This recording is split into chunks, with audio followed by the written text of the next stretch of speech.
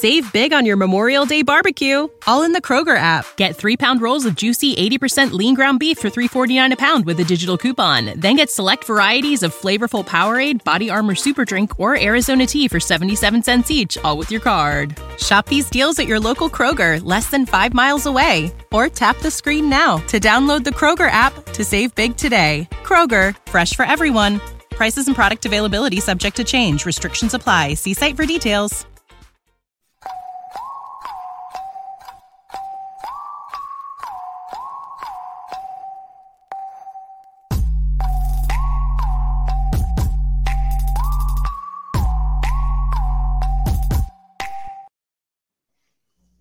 Salutations, Possums. Today, we have a very special episode for you. We are joined by Tom Christ of Fantasy Injury Team. You can go to their website. It is awesome. I went on a deep dive on it today. And I mean, Tom, I'll let you explain your website a little bit, but the information on there is so valuable.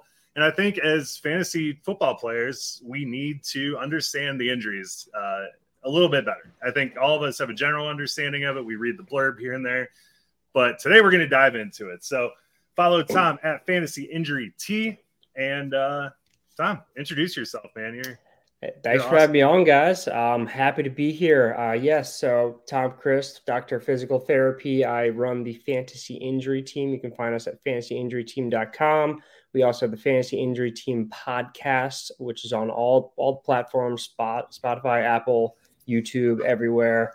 Right now, we're dropping all kinds of positional previews. So we just finished our running back series where we talked about the injury history to a number of running backs and how that may or may not influence their production this upcoming season. But also we're talking about all the guys that are coming back from season-ending injuries, Breece Hall, Javonte Williams, and you know the rest. And then in season, every week on Thursday mornings, we drop a episode to talk about relevant players who are potentially going to play in the upcoming week as they deal with injuries, but also guys who got injured in the prior week and kind of what their injury outlook is like and how it may affect the rest of their season. That is awesome, man. Such valuable information. I dove on your website and you have comparisons of guys, after their first game back after an injury, first 2 to 3 games back. I mean, that was absolutely phenomenal. So I encourage everyone to check out your website, especially if one of your guys is dealing with one of these injuries.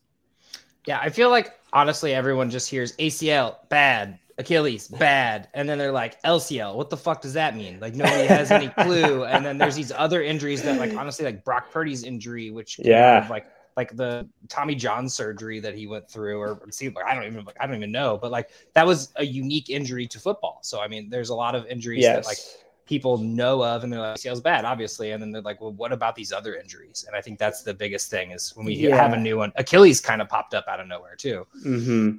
And what we're finding, this is my second year running the Fantasy Injury Team. And what we're finding is that with the medical background and experience, reading between the lines of what the beat writers and the coaches are saying is a lot more effective for me than it would be for the average person. And I think that is really valuable at all phases of the year.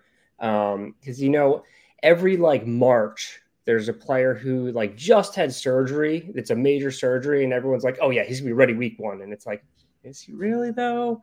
And then throughout the season, there's so much coach speak. It's part of the strategy of these teams is to not really be totally transparent with injuries. Jamar Chase last year is a great example.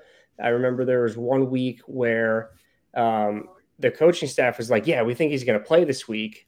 But then there's reports that he's literally still on crutches and not weight bearing on his leg.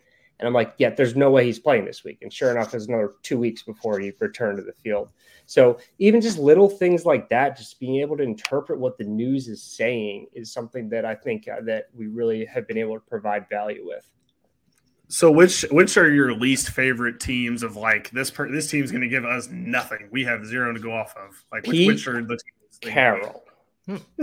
Pete Carroll. I was fully expecting Belichick.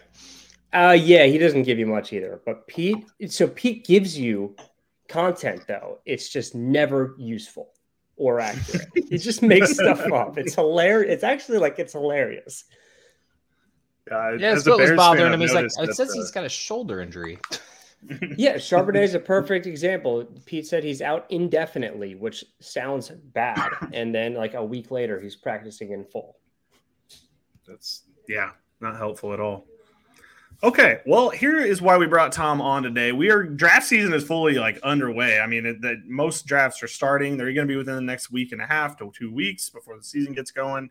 And you probably out there don't know which of these players that are quote unquote injured that you should actually be drafting, and how long are they going to be out, or how injured were they, or was there an injury from last season that was affecting a player that this season might have a different outlook than what they looked like last season. Thinking of Najee Harris as an example.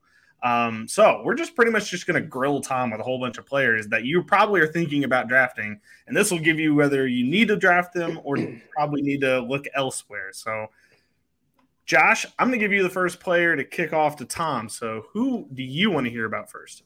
All right, so this is my guy. This is why I want you. I'm prefacing that so you don't rip on him too hard. But no, honestly, I really am excited to see Javonte Williams at the moment. The way he's come back and progressed from this, the fact that he actually took snaps in a preseason game coming back from an ACL injury last year, less than a year ago. It wasn't an ACL, MCL, and LCL or something along those lines. It was an ACL, LCL, and posterior lateral corner. So a very involved injury. Yeah. So how are you surprised by how fast he recovered? I mean, with Breece Hall a couple weeks later having assuming just an ACL injury, and him really not looking fully healthy. I mean, they traded for Dalvin Cook. We've seen all what they've not feeling safe about it. But Javonte's on the field at the moment. I mean, is this going to be is this going to be out of the ordinary for the ACL tear coming back? I want to make sure everybody listening understands that this is remarkable that he didn't start on PUP and that he is ready to go. And this is an absolute testament to how hard he has worked. There's no way to be ready to go without working your absolute butt off rehabbing this injury. This is such an involved injury that typically we're looking at 12 to 15 months to return to play. He's going to do it in a little over 10, which is just incredible. Now, with that, it's an amazing story. I'm so proud of him, so happy for him. But I do think that we need to temper our expectations for this season. Historically, my data goes back to 2017. Running backs in their first season after an ACL tear see a 35% decline in their points per game compared to their pre-injury level. That's pretty significant. Now, that's obviously an average, so you have people on each side of that. So I'm not saying that you're going to see that number for Javonte, especially with this offense, the way Sean Payton likes to throw the ball to running backs. That's where his value, I think, is going to come, and just how well designed this offense is for running backs. But from an actual athleticism standpoint, I do think it's going to take the full season for him to get back to 100%. He's a guy that we know really great at breaking tackles. I wouldn't be surprised if that's not quite where it was pre-injury. But from purely a fantasy standpoint, if he's seeing that receiving upside that we saw last week, he could still have a nice season. I think we just need to temper our expectations of him being as good as he was before getting injured last year. He's currently going at wide receiver 30 and in the 6th round of drafts. So I feel like just the way that probably will boost now that we saw him in the preseason too. But yeah, I think you'll see him going 5th round probably. To me, that's a little early. I'm fine with him in the 6th round though, as like an RB2 flex. So is this the Saquon Barkley thing where Saquon Barkley, it took him a year to get back to where he ended up being? Is it kind of a similar thing to that? Yeah, Saquon, Dalvin, and many before. Adrian Peterson and Jamal Charles are the two that have really balled out in their first year back. And they are both, we know that they are some of the most elite athletes to ever walk this earth. And I'm not saying that Javonte's not, but I think most people would say that Adrian Peterson's athletic profile is a little bit superior to Javonte's. But yeah, we often see that it's really year two. And in year two, we see a decline of only 15% points per game compared to the pre-injury value, with a number of running backs meeting or exceeding their pre-injury baseline. The other thing to consider is that injury rates, even not even talking ACL injury rates, but like hamstring and calf injuries in particular, are quite elevated after an ACL tear. We saw that with Chris Godwin right away last year. Dalvin Cook struggled with that, and a number of others. So there's still concern for Javonte. There's no question that he's far exceeding expectations thus far, and I hope that he continues to do so. But there's definitely still some questions. Naturally, I think you absolutely like you put your weight on the other leg naturally a little bit more, and that's whenever like kind of like pushing yourself a little bit too hard might actually cause other injuries. You see it all the time just in day-to-day life. You know, you have your ankle kind of tweaks, and all of a sudden your left hip's hurting on the other side. So yeah, see it every day. I'm sure you do. Well, kind of in that same vein, can we just get to Breece Hall then? Because I feel like this is kind of a very, very similar story maybe to Breece Hall. So can you kind of give us a rundown on what we should expect from him this season? Yeah. So Breece Hall was a couple weeks later, his injury, which means his surgery was a few weeks later as well. But his was ACL only. There was some meniscus involvement, but it doesn't sound like that was repaired. The difference here, when it's purely an ACL that it's repaired, you can be more aggressive with range of motion from the start, and you could fully weight bear on that leg from the start usually. If there's other stuff involved, the first 6 weeks of rehab is delayed pretty substantially. We're talking not cleared for full range of motion, and that's usually over 4 or 6 weeks, depending on how much else was involved. That can be an issue because for certain people, their biology just leads to scar tissue development and stiffness that is sometimes there's nothing you can do about it. That's what J.K. Dobbins dealt with last year, and he had to have that other procedure because he just did not have full range of motion. And we know he had a very involved surgery where the initial 6 weeks is a lot slower with the rehab. It's a lot less aggressive. The other thing is when there's a lot of other tissues involved, you're not weight bearing as soon. Like you're either fully off of that leg for 2, 4, 6 weeks, depending on how the surgeon wants to do it, or you're only putting a little bit of weight through. Whenever you're not putting full weight through a leg, those muscles are going to rapidly weaken. I mean, rapidly weaken. And that just makes it longer to get back to 100%. So those are some more of the concerns with Javonte and why it's just so remarkable that he is back. And Breece Hall didn't have to deal with any of that, though. So his was purely an ACL repair. So he hit the ground running faster right away. He has an incredibly impressive athletic profile as well, super young. So out of anybody in the past several years who has the potential to meet or exceed their pre-injury points per game baseline, I think it was Breece Hall until they brought in Dalvin Cook. That obviously makes it like his volume is going to decrease because of that. But I do think that Breece has a chance to reach his peak athleticism this season. I would still bet against it, but not by much. So I have no problems with people drafting Breece this year with expectations of him really contributing to their fantasy team. I do think the Dalvin situation throws a wrench in that, though. Still, I think people will be happy to know that. Yeah. Absolutely. I mean, it really comes down to what we think that split is going to look like. I mean, I would assume with what I'm hearing from you that if Breece is good to go, and I know you do some work for 32 beat writers and stuff, but they were saying he's cutting, he looks great out there, kind of full speed and everything. Would you suggest maybe like a 60-40? Well, what we haven't seen from Breece is really his change of direction with a defender. So that's the hard thing with an ACL. Like we saw the reports a month or two ago that he was hitting 23 miles an hour. That's fine, but that's a straight line. That's so much easier to get back than stop and go and change direction. So we really haven't seen everything yet for Breece because he hasn't played in a preseason game like Javonte has. And I think they'll probably bring him on slow-ish But by the end of the season, I think they will probably want to have Breece Hall getting most of the load, with Dalvin still playing a pretty substantial role. Absolutely.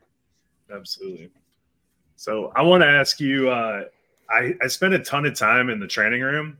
It was mostly as the patient, never as the professional. But there are two injuries that I'm really going to ask you about today. But I mean, the first one is going to be Najee Harris. I preached on here last year. The Liz Frank was killing him on there. And, I was on your website today, and Etienne missed the season with that injury. Najee was clearly banged up from it. And then sometimes you see these guys just tough it through and play the whole season and really not see much of a dip.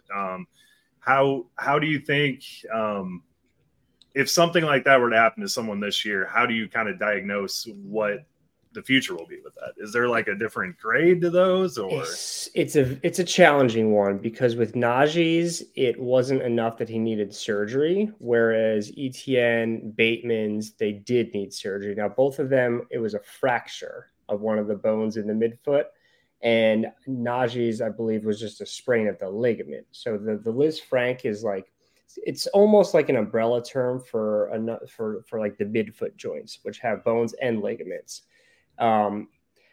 When there's a fracture, like, that thing has to heal, and it's usually needs a surgery to heal, and then it's a long rehab process. So that's what Etienne's situation was. That's what Bateman's situation was. When it's a ligament, it can go either way. If it's severe enough that compromises the structure of the foot, then they're going to need surgery. But sometimes you can put an orthotic device, which was something that Najee did, that he had a little plate in his shoe that can provide the foot's arch support for you.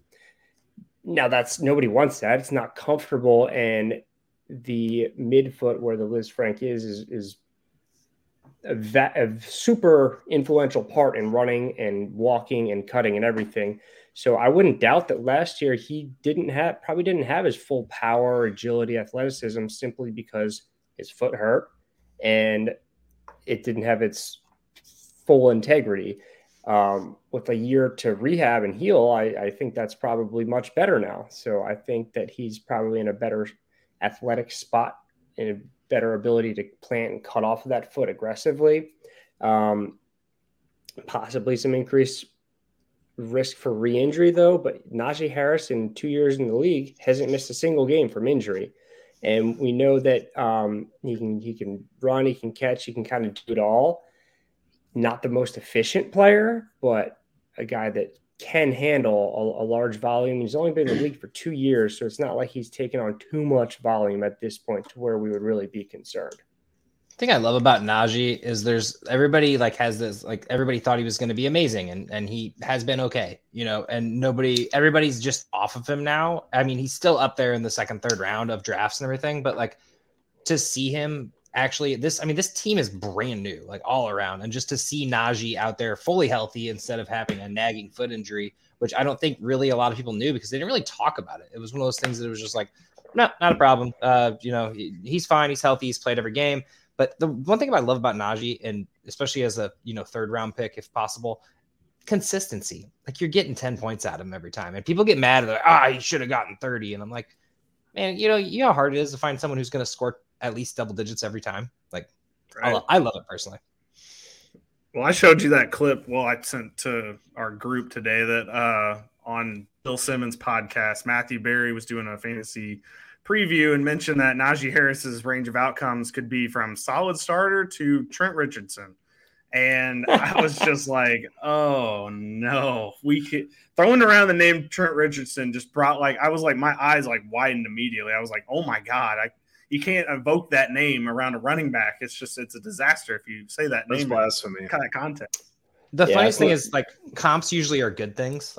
Usually people are trying to find the next Tyreek Hill or the next, Adrian Peterson type or whatever. But to comp someone he did good in college and he's a bust in the NFL. And I'm like, calm down, man. Running back 20 is not that bad. I'm sure he's not going at his ADP, but Barry's not a fan of Najee this year. Let's just say that the podcast, he was very, very down on him. So the Barry bump down.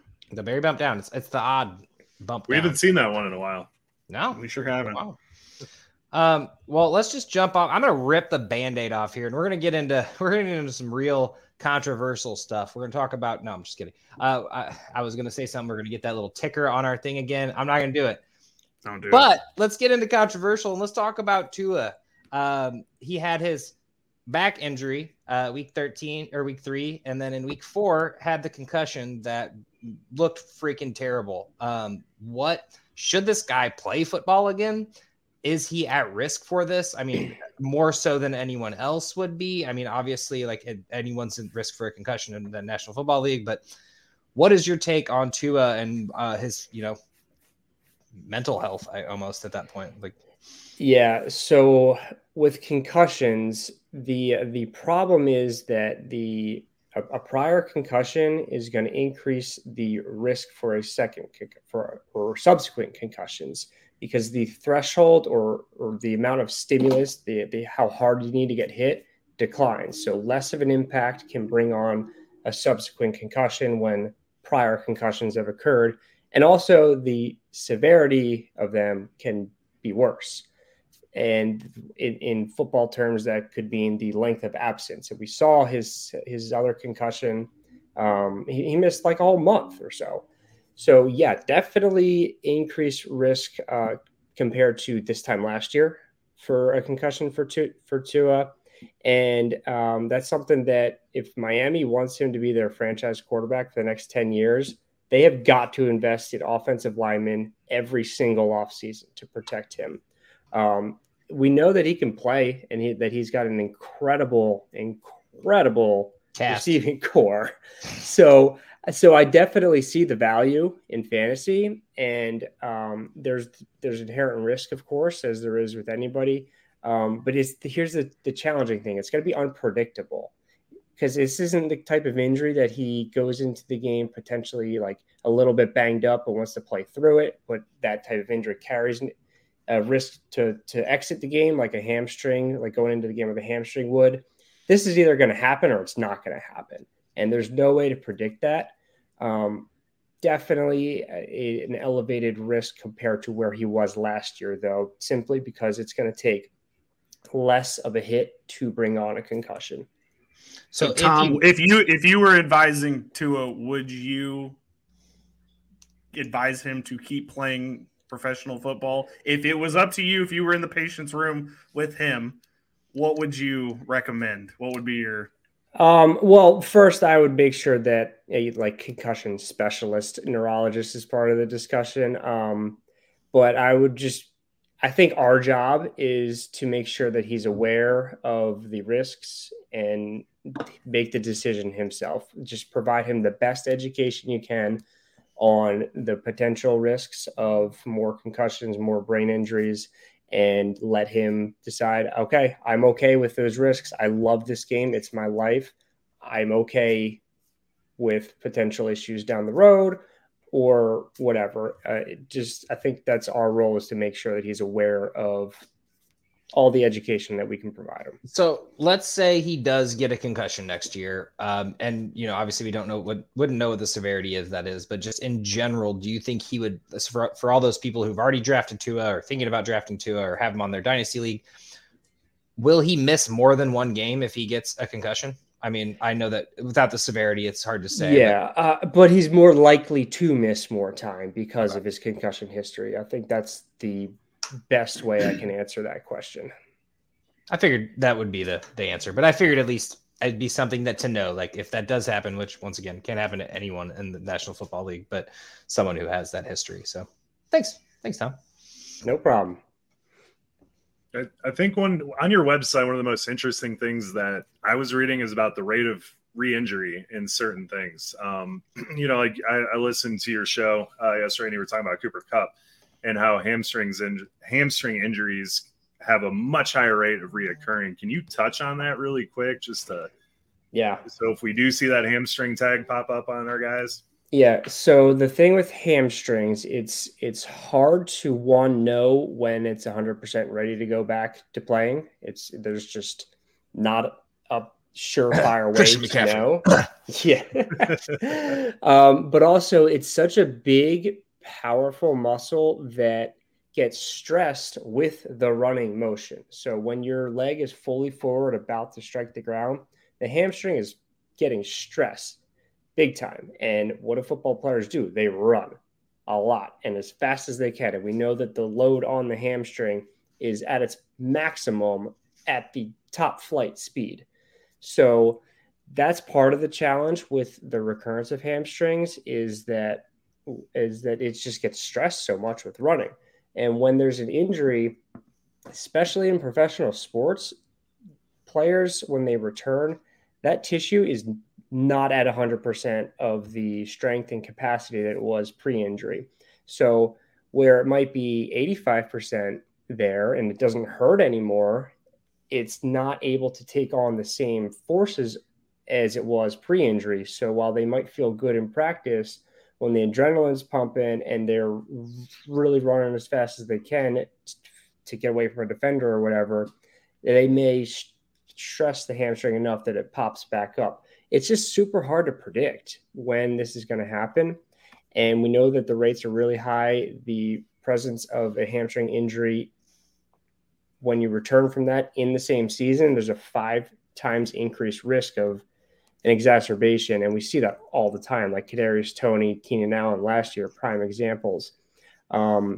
It's a tissue that is so used in the running motion that it's hard to compensate in a way that wouldn't overstress it.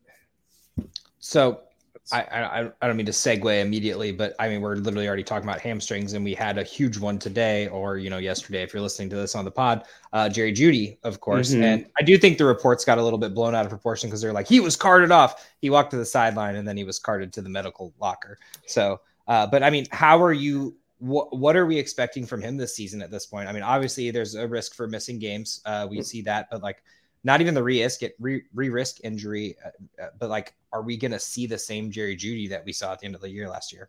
Yeah, well, first on that cart perspective, I've been seeing that a lot this year. Like a lot of players are just getting carted off for what sounds like it's worse than it. I think it's just people being cautious, like overly cautious, because it's practice. Like, why not cart them off? You don't have to stop the game. It's not delaying anything. It's practice. So, right, as Allen Iverson would say.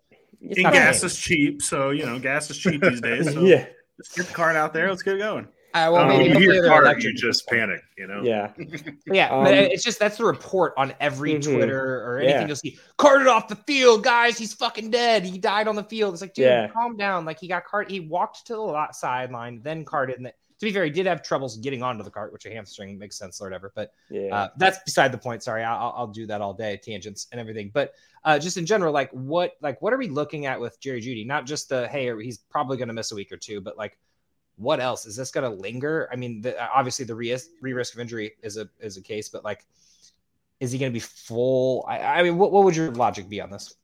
Well, to be honest, I literally just got home from work, so I have not really had the opportunity to read up on him. I saw the notification on my phone, but I haven't been able to dive into it too much, but it looks like it's moderate severity.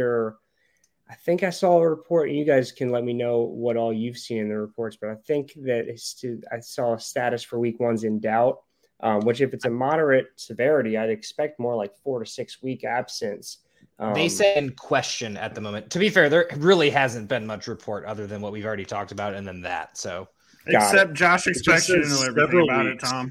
Yeah, I expected you to like not be working and doing your job and helping all the people who need the medical attention. He wanted you to fly straight into Denver and check it out real quick. Oh yeah, I should be there with him. I'm asking you about Russell Wilson. So no, I'm just kidding. But no, in general, it just happened, so it's newsworthy in the sense. Yeah. Like, I mean, just an injury, not knowing any of the knowledge of what happened today. Like, I mean, a moderate hamstring injury, 2 weeks before the season starts? Yeah, not what you want to hear at all, at all. Based off what you just told me, I would expect like him to miss at least the first 2-3 games of the season, and then possibly be on a snap count when he does return. Now, Denver's in an interesting situation because they also lost Tim Patrick, who I always liked watching him play. I thought he was a sound player. You're on the right company right now. Their depth at that receiving position is starting to dwindle. So That'll be interesting to see how they manage Jeudy when he does return. Are they going to give him more snaps than they would like to, simply from a depth standpoint, which would not be a good idea for a re-injury, reducing re-injury risk.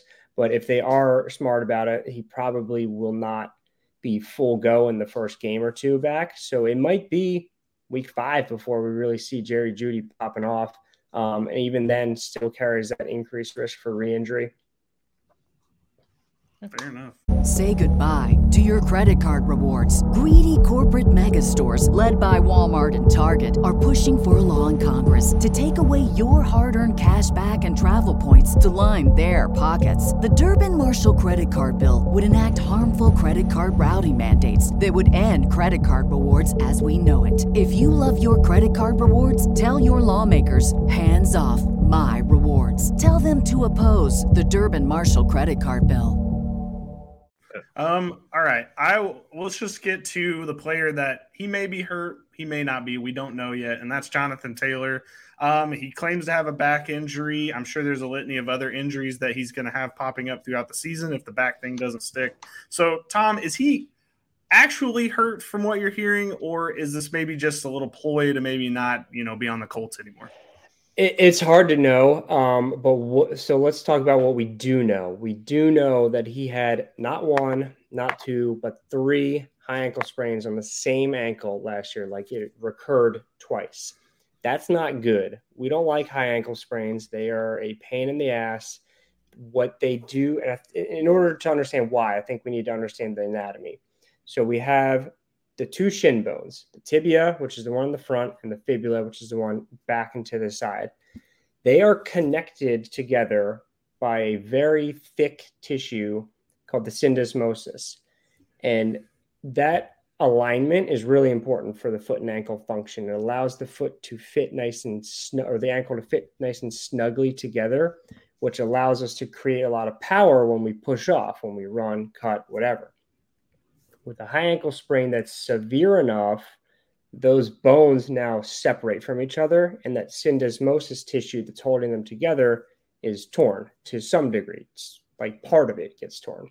So now we start to lose some stability in the ankle, which makes it hard to push off. So imagine with a normal ankle, you're pushing off on turf where it's nice and solid.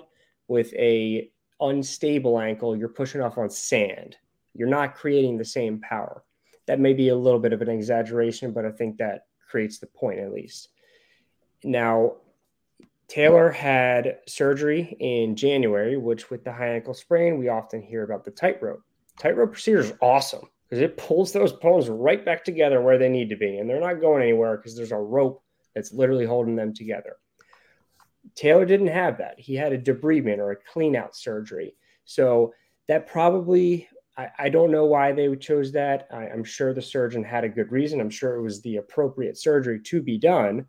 But my interpretation of that is that his sprain was enough that it tore enough stuff that there was pain and irritation and inflammation from little flaps of tissue being torn off, but that it wasn't severe enough to do the tightrope procedure. So that, to me, puts him in a little bit of a limbo, where we really have no way of knowing how it's going to respond to just rehab, because if it's severe enough, it may never be 100% with just rehabbing it.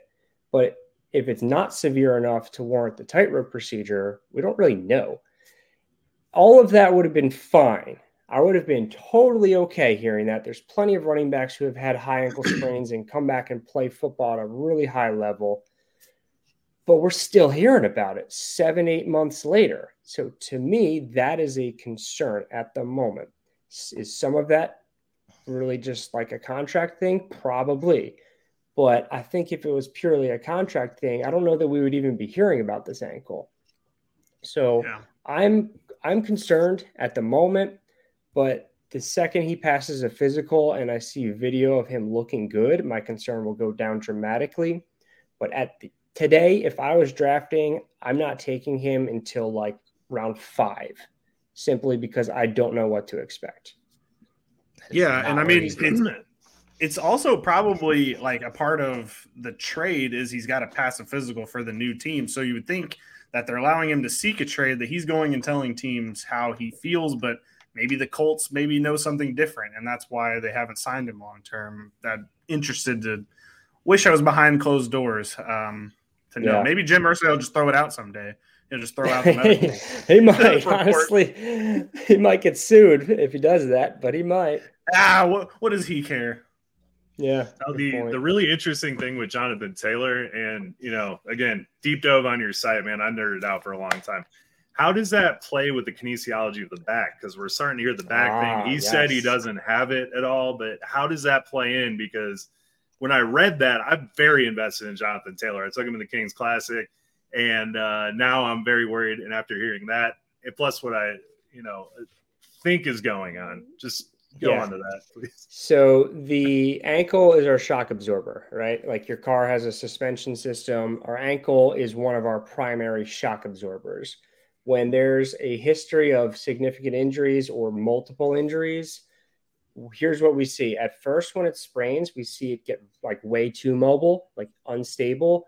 And then the body lays down, like improperly lays down scar tissue, and it becomes too stiff. I see people every single day who have knee, hip, or back injuries. And I go and look at their ankles, and like one of them is not moving. And I ask them about their history, and they're like, oh yeah, like I broke my ankle. And then after that, I started having knee pain, hip pain, back pain, all on the same side. They always say it's all on the same side. So when I hear about him having a back injury, which again, we don't know if that's true or not. He says it's not true. So I don't want to go too much down that rabbit hole and speculate, but it's certainly possible that a existence of 3 prior high ankle sprains on the same ankle could have led to a stiffness in that ankle or too much mobility in that ankle that's going to alter mechanics up the leg into the back that could lead to excessive force or motion through the back that could cause some discomfort. No, that's awesome. Because when I first heard the back thing, I had the same reaction as everyone else. Like, he's just trying to get out of playing and everything. But, after listening to you, it's like, maybe there's more to this that they're not telling us, that nothing's going on, or that there actually is something going on there. Yeah. And we really don't know, which is why I don't want to make too much of it, but I just for the information, like I do see ankles affecting backs all the time. Okay. Awesome. It's interesting because they were going to put him on the non-football injury list, right? And that was what the back was. So it's interesting if that was related to the ankle. Jonathan Taylor was probably like, you know what? This actually was a football-related injury. It wasn't just off on my own goofing off. It's the ankle that did that to me. So that is interesting. So real quick, this is another injury that I myself have suffered, and broken wrist. I actually broke the scaphoid bone, and it was very similar to what we saw with JSN, how he came down with that outstretched hand. Is there any chance that is a scaphoid that is going to? Oh, for sure. There's just not anything out on that. Almost definitely. I'm pretty sure I saw a report that it said it was the bone near his thumb, which the scaphoid is near the thumb. I actually had the exact same injury. Rec league basketball gets real intense. But I was going up for a layup. Dude just fouled the mess out of me, and I landed on that outstretched hand. That's how it's called, a foosh, Foosh, fall on outstretched hand. Really good way to break the scaphoid.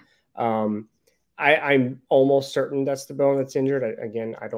Pete Carroll doesn't tell us anything, so I can't say that for certain. Yeah, good point. But that's probably the bone that was fractured. And with that, this is actually really good outcomes that he is going to be back this quick. I don't think he's playing week 1, but maybe week 3. But sometimes with the scaphoid, like David Johnson, it's 12, 16 weaker. So this is actually pretty good outcome for, comparing to what it could have been for JSN. Yeah, that's just, you talked about Pete Carroll being not that straightforward. And I saw the way he fell. And I was in a cast for 5 months. They were they were like, there's a chance, you get the poor blood flow in there. And they're like, your whole wrist could fuse, honestly. Yes. You could lose movement. And I'm a golfer, so I was very worried about that. He's still good, don't worry. So it depends on like what part of the scaphoid broke. parts of it gets good blood supply, parts of it doesn't. And that's going to dictate also like how bad the fracture is going to dictate things too. No, it's really interesting. Okay. Let's get some quarterback information. Let's just go with the one we don't even know about, and that's Kyler Murray. He may be back this season. He may not be back this season. Tom, do you think he's going to be back this season? Yeah, I think he'll play this year. I don't think it'll be for the first quarter of the season. It's interesting. We really have not heard anything in weeks on the Kyler Murray front. But if we think time of surgery to week 1, that's 8 months and 7 days for Kyler. We like to see minimum 9 months. I know that recently players are returning faster. Chris Godwin, 8.5 last year. Michael Gallup, 7.5 last year. That was insanely fast, but also he did not play well. I could go on for days about that. But Kyler will be 8 months, 7 days to week 1, faster than we like to see. Kyler's a running quarterback. He's going to have a hard time getting back to that elite scrambling ability in at least the first half of the season. By the end of the season, yeah, he's probably going to be running pretty well, probably still not as well as he was before he got injured. But also, it's his right leg that was injured. He's a right-handed quarterback, so he pushes off his right leg for throw power. So I think there's just a lot that he needs to be able to do before he can play that it doesn't sound like he's there yet. It doesn't sound like he's going to miss the whole season. I think week 5, 6 is probably about what we're looking at. But also, this team's going to stink. They're going to stink. Yes. So how motivated is he to get back on the field? I don't know. I'm not saying he's not. And how much do they want him on the field? Because if they're trying to lose, I mean, why put a variable that might actually lead to some wins? So, yeah. Right. So I think they are probably having the internal discussion. Is Kyler our guy for the future, or is Caleb Williams our guy for the future, potentially? But it won't be injury related if they make that decision. And they'll come out and tell us that, right? They would have to let us know that. I don't know. Fair enough. He's not the legal guy. He's the injury guy. I just didn't want him to be in December and they're like, he still has an ACL. Like, what? How? That's not out of the question. All ACLs are not created equal. Some people really, it takes them a full year to even be able to play football or more. Jerick McKinnon's 2 years. So there's a lot of variabilities. From what I was hearing a month ago, which is the most recent news on Kyler, it sounded like week 5, 6 was realistic. But again, we haven't heard anything, which could be good, could be bad. We don't know. Well, if they were going to trade him, I'm assuming they would want to come out and say, he's completely healthy. No worries. You should trade him. Yeah, and I think if that's their plan, they want him to be on the field at least for a few games to show that he's healthy. So I'm over talking about the Cardinals. So I'm going to talk about a more known and cared about quarterback out there, which was Joe Burrow, which obviously everyone in the fantasy community and football community, just in general, watching football is better with Joe Burrow. I don't care if you're a Ravens fan or a Steelers fan. You still want to see Joe Burrow healthy, hopefully at least. Hopefully you're not a terrible person. But just in general, we all thought this could have been ACL. The way it looked real bad. Found out it was a calf strain. They said out several weeks, I believe was how they worded that. Week 1's got to be doubt. It's not just he could make it or whatever. What is this going to look like? Is this also going to be a recurring injury situation for Joe Burrow? Obviously, fortunately, he doesn't have to run as much. He's still kind of a mobile quarterback and can make those plays, but what does the outlook of the beginning of the season look like for Joe Burrow? Actually, I think it's looking pretty good. I really do. At first, it looked bad, and that they brought the card out in practice, like we were just talking about. I think he actually needed the card though. Yeah. But even over a week ago now, we saw him warming up in the preseason game, and that was a really good glimpse at where he's at. What we saw that I liked is he was loading through that ankle. What I mean by that is he was allowing the ankle to bend. And when it does that, the calf takes on quite a bit of force, and it has to be able to do that in order to load off the back leg. Again, it's his right leg, right-handed quarterback, pushes off his right leg.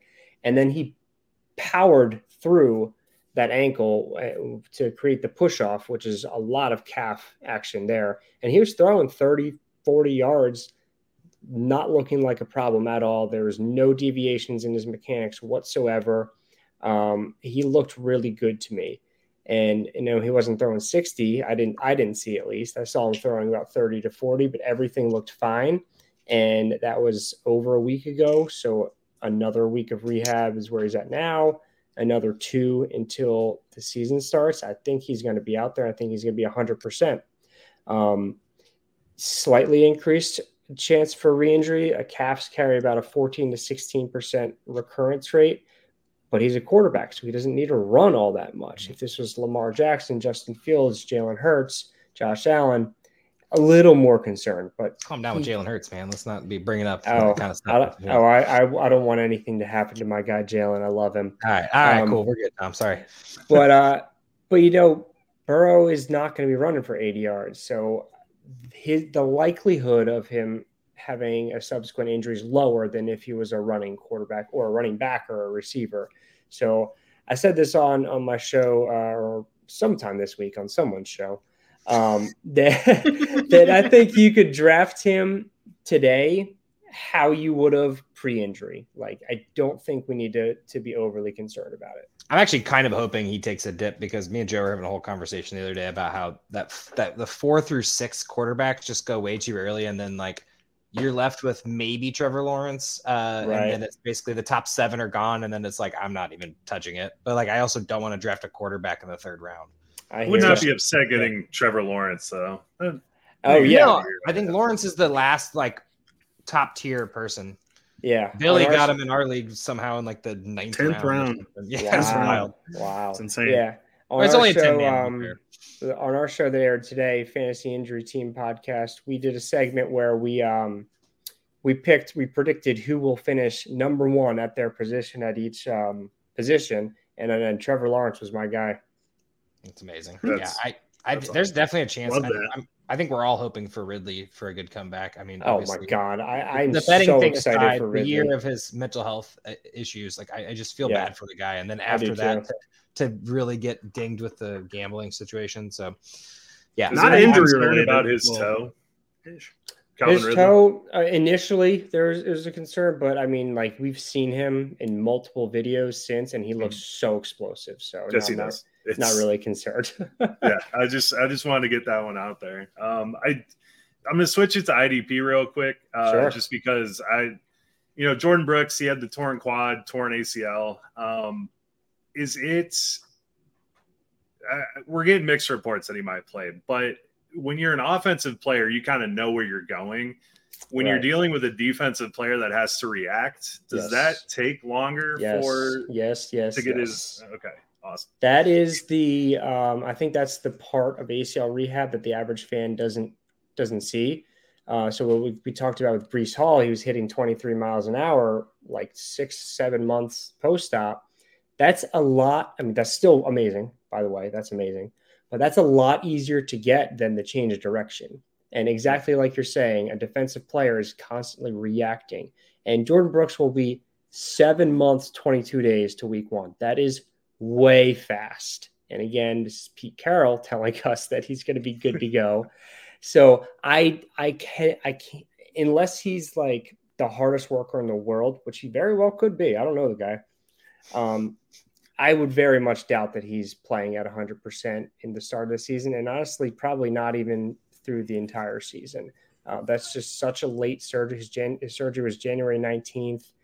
That's just so late. It's just purely from a time standpoint, it's going to be hard for him to be 100% this season. Awesome.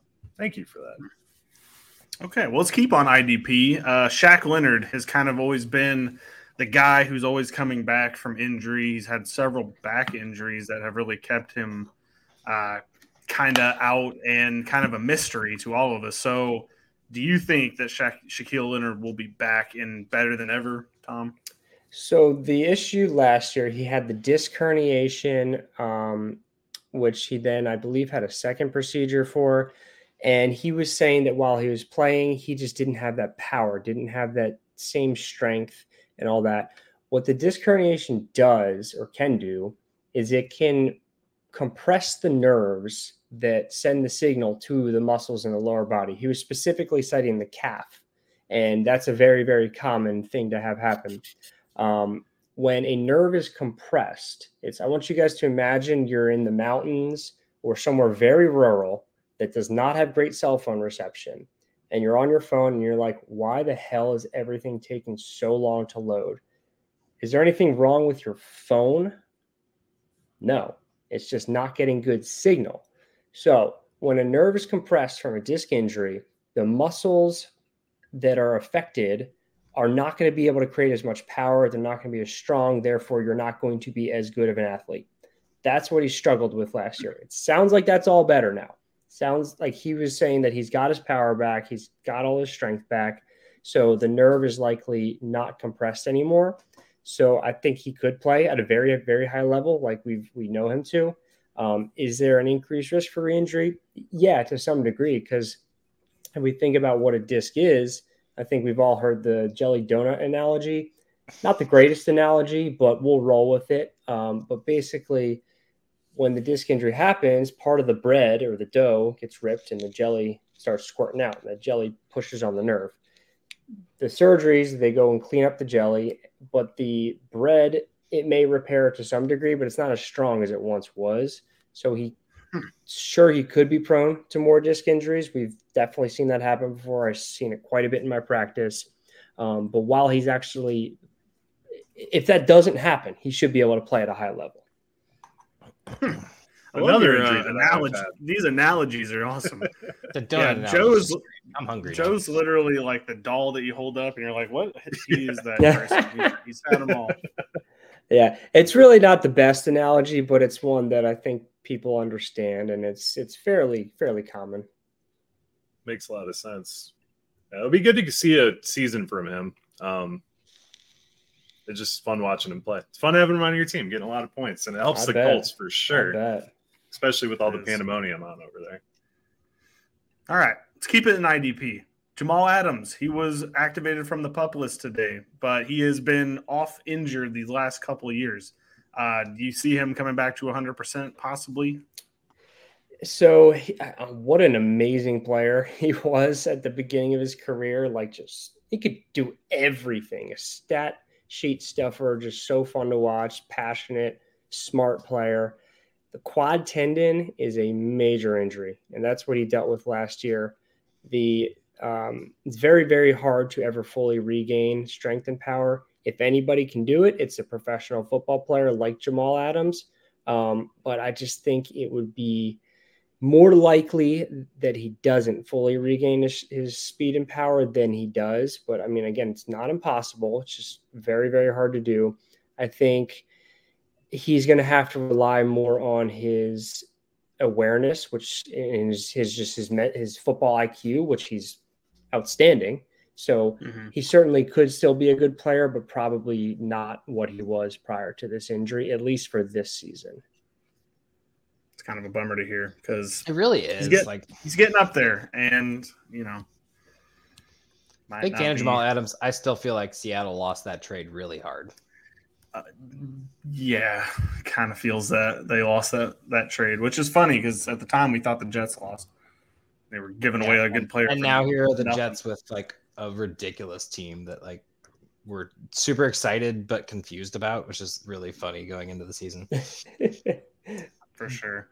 All right, we have a couple more players that we need to get, or we would like to get to. A couple of late round guys. Let's just have the Kadarius Toney conversation. Okay. Look, he's been injured more than he's actually played in games, it's felt like. Yeah.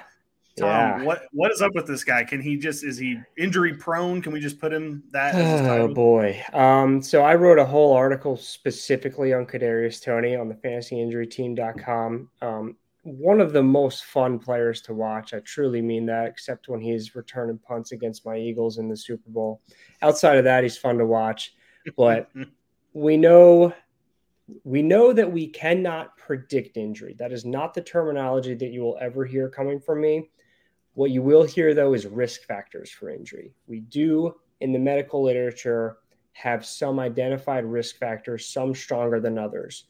The two strongest risk factors for injury are age, which that's not a problem with Tony. He's 24. Age is okay. The other is prior injury. Let me read his injury list. October 2017, shoulder injury, missed 1 game. This is college. November 2017, shoulder injury, missed rest of that game. September 2019, shoulder injury, missed 6 games. Now in the NFL. October 2021, ankle sprain, didn't miss any time for that one. October 2021, another ankle sprain, missed 1 game. November 2021, quad strain, missed 4 games. December 2021, abdominal injury, missed 3 games. August 2021, hamstring injury, missed a bunch of training camp. December 2021, shoulder injury, missed 2 games. May, I think I'm actually missing a hamstring. Oh, no, that's the next season. May 2022, knee cleanup. That was in May, just so he didn't miss any games. August 2022, hamstring injury. Initially didn't miss time, but ended up missing weeks 3 through 7. November 2022, hamstring injury, re-aggravation of the prior one, missed 3 more games. This offseason, knee cleanup. Already has the meniscus injury this season. His It almost sounds like a rap sheet for like the most wanted criminal, but injury. Yeah. I met my injury match, dude.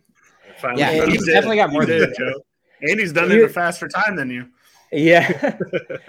And I mean, like, the problem I have here not only is the pure number of injuries in such a short period of time, but that a lot of them have recurred. The ankle sprains, the hamstrings, the knee cleanouts. We're seeing the same injury over and over and over again, which is telling us that those tissues are not able to tolerate an NFL load. So I have a very hard time relying on him in anything other than best ball. And in best ball, it's like, all right, cool. Maybe I'll get a couple games where he produces. So awesome. Do not draft Kadarius Toney is what you're saying. In redraft, I would not. It's probably not it, which I feel like we've been talking about. We're trying to figure out who the wide receiver 1 for Kansas City is. Everybody just immediately penciled Toney in, and based on your rap sheet, there's no way in the world I could predict he's going to be the wide receiver 1 for the Chiefs. Yeah, I mean, for a game or two, he might. I always root for these guys. I'm hopeful that they can figure out whatever kind of training program, diet program, whatever they need to do to stay out on the field. But until he proves me wrong, which I hope he does, I'm not picking him. That's fair enough. Do you guys have any more? Because I definitely can keep going on my list. I feel like we've gotten. I mean, one thing I'd want to talk about is just like the occurrence. I feel like we kind of touched on this either before we got on or right as we were starting, but like the occurrences of the Achilles injuries and kind of like the James Robinsons, Cam Akers, Tim Patrick. I feel like this has been a relatively new phenomenon in the NFL. And is this something that was just underdiagnosed in the past, or is this something that's just a weird coincidence almost? It's definitely not underdiagnosed. It really can't be misdiagnosed. It's obvious if you told your fair enough. Yeah, that's fair. It's not like we don't have a whole like Norse theology, story about the Achilles injury. So. I know, right? Greek mythology. My bad. I think it. I mean, it is a more rare-ish injury. I haven't looked at data past 2017, but there's really not a lot of people on the list and also not a lot of prominent names on the list. But I mean, it's an injury that's been happening for as long as time. I mean, Arian Foster's one from back several years ago. I mean, the list is on fantasy. No, there's definitely like Richard Sherman had one too. And, I mean, I just feel like there's been a recent spike in it, and it's almost like it's kind of strange. These last like 3 years, it seems like more prominent names are having the issues. Which I mean, obviously that's just bias, fantasy football people, but in general, like I didn't know. Obviously, there's probably not like a actual cause that you can diagnose, but like it's almost a little strange to me, like where they're coming from. And I mean, it's a serious injury. I mean, you're out for a year plus, obviously. Yeah, it's the most serious injury. Well, unless it's like, there's nerve damage and blood vessel damage. But for purely orthopedic, it's the worst injury. Yeah. So is there hope that Tariq Cohen makes a comeback after the ACL and the Achilles? That's a brutal combination.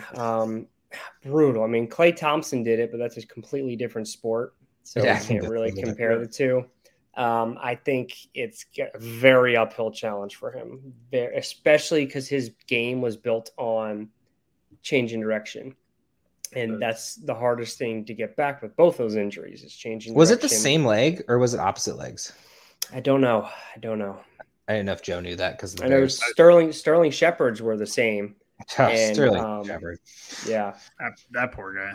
That poor guy. I love Sterling Shepard too. You got him hanging up back there. Yeah, I didn't. That's literally his OU jersey right there. That's funny. I love Sterling Shepard, and I would have loved to see what his career would look like if he was just like 90% healthy instead of 10% healthy.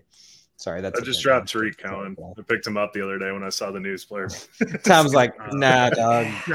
I don't think it's there for him. Yeah. I was sad because he had that workout video and he tore it live on live. Like that just hurts, dog. Like he's like, "Hey man, I'm back," and then it was like just literally the worst possible thing. It definitely was rough. All right, Tom. Well, I have two more for you that people are actually probably going to draft, not the Tariq Cohens of the world. Dalvin Cook, he's 6 months out from his shoulder surgery. I know he's going to become a dad, so that's also kind of delayed his actual practice time with New York. But do you see him being able to start week 1? Oh, yeah, for sure. So Dalvin, his shoulder was dislocating for years. So it was about damn time he had the surgery. That's why he had the surgeries, because when the labrum's torn, you're so much more likely to have that shoulder popping out frequently. And the labrum repair stabilizes it. Surgery does really well. So I'm not concerned about his shoulder whatsoever. I was going to say something else about him, and I don't remember. But I'm not. So are you telling me that a trainer was on the sideline and Dalvin kept coming over like, Doc, it popped again, and he was just having to pop it back into place probably? I don't know if it was that frequent, but I know but possibly. He definitely missed multiple games over the past 2 years because of the shoulder dislocating. That was Madison's time to shine too. Mm-hmm. Sure was. All right, and then I just have to mention Joe's favorite wide receiver, Treylon Burks. LCL injury. Can you kind of explain how long it's going to take for him to come back and be at full strength too? Yeah, weird injury to happen by itself. We do not see that very often where it's just the LCL. It's usually the ACL and the LCL. So kind of interesting, but also good that the ACL wasn't involved. But also hard to kind of give a good prognosis because this really doesn't happen by itself too much. But the issue would be getting the swelling down, the pain down, the range of motion back, and the strength back, which if it's a grade 1 or 2, which it sounds like it is with him, should be, no more than 4 to 6 weeks. And because of how the knee is structurally, I don't see this as a major risk for re-injury because the ACL is the primary passive stabilizer of the knee. The LCL has its role, and it's important as well, and it gets stressed with cutting, but not to the degree where I would expect it to become re-aggravated easily without a very intense, unique hit that would injure the knee anyway. So I'm not that concerned for a re-injury, and I think probably by week 3-4, we're seeing him produce pretty well. And what I was saying on our show last night that aired today is he's the type of player that you're probably not drafting to start week 1 anyway. Right. So I think that there's actually a value here if he starts to slide in drafts, because by week 3-4, I think he's going to be just about 100%. And if you can get him 2 rounds later than where he was going, boom, you just got yourself a value. So what you're saying is there's no probably easing him back in when he comes back in, like he's ready to go. There's not like he's going to be on a pitch count kind of thing. He's probably going to be out there playing 100%. Well, there may be, but probably by week 3-4, that's fine. But also I think we need to consider this holistically.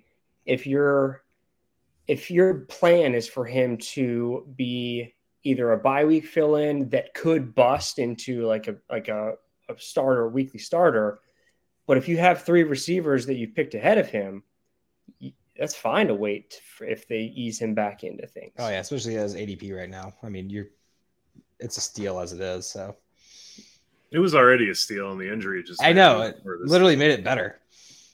It's true. He's down a wide receiver 42 right now. Yeah, that's value there. Yeah. Beautiful. Well, I think everyone like also have a lot of Burks. It was literally Burks was already down low, and you're like, oh yeah, sure, maybe he's the only guy who'll catch the ball. DeAndre Hopkins goes there, he drops down 10 spots ADP. Like, Hopkins is going to do everything. Traylon Burks won't do anything. Then the injury, it's just another 10. I mean, Traylon Burks is just absolutely free right now. Yeah, we did a breakout video the other day, and I went on Traylon Burks. I think the next day was the LCL. It's like, man. Always happens like that. Yeah, very unfortunate. I'm not allowed to talk about players anymore. Yeah. Before we get you out of here, is there anybody that we haven't talked about so far that you would like to just mention? Just maybe somebody that, like, I don't know, Terry McLaurin. I don't know, something that we maybe haven't brought up that you would like to talk about. We could talk about McLaurin. So he's one where with the turf toe injury, that definitely has the potential to be an issue season long, but it sounds like his is very mild. And what I'm going off of, well, one, that's what the reporter they carted him off. So, I mean, it was pretty But so Rivera said the MRI hardly showed anything. That to me is good news, because if it would have shown something more severe, then we're looking at a longer absence and we're looking at more impact on function. So with turf toe, it's the injury to the tissues that are underneath your big toe. They get stressed quite a bit with running because the big toe bends up about 90 degrees with running. And those tissues need to be intact to tolerate that, to prevent the toe from just flipping up onto the front side of your foot. And it helps create power for push off for running. Mm-hmm. So that's why when it's a more severe turf toe, we see guys missing a lot of time. They come back, they don't play well. If it's mild, we're looking at more like a Calvin Ridley situation, where Ridley's was probably more mild than McLaurin's. But, I mean, he looks great right now. So I do think that it would be smart for Washington to take it slow with him and not rush him back. But if they can do that, if they can wait till week 2, week 3, we can see him playing really, really effective football. And just like what we talked about with Burks, this injury might actually cause him to slide down in drafts, therefore making him a value.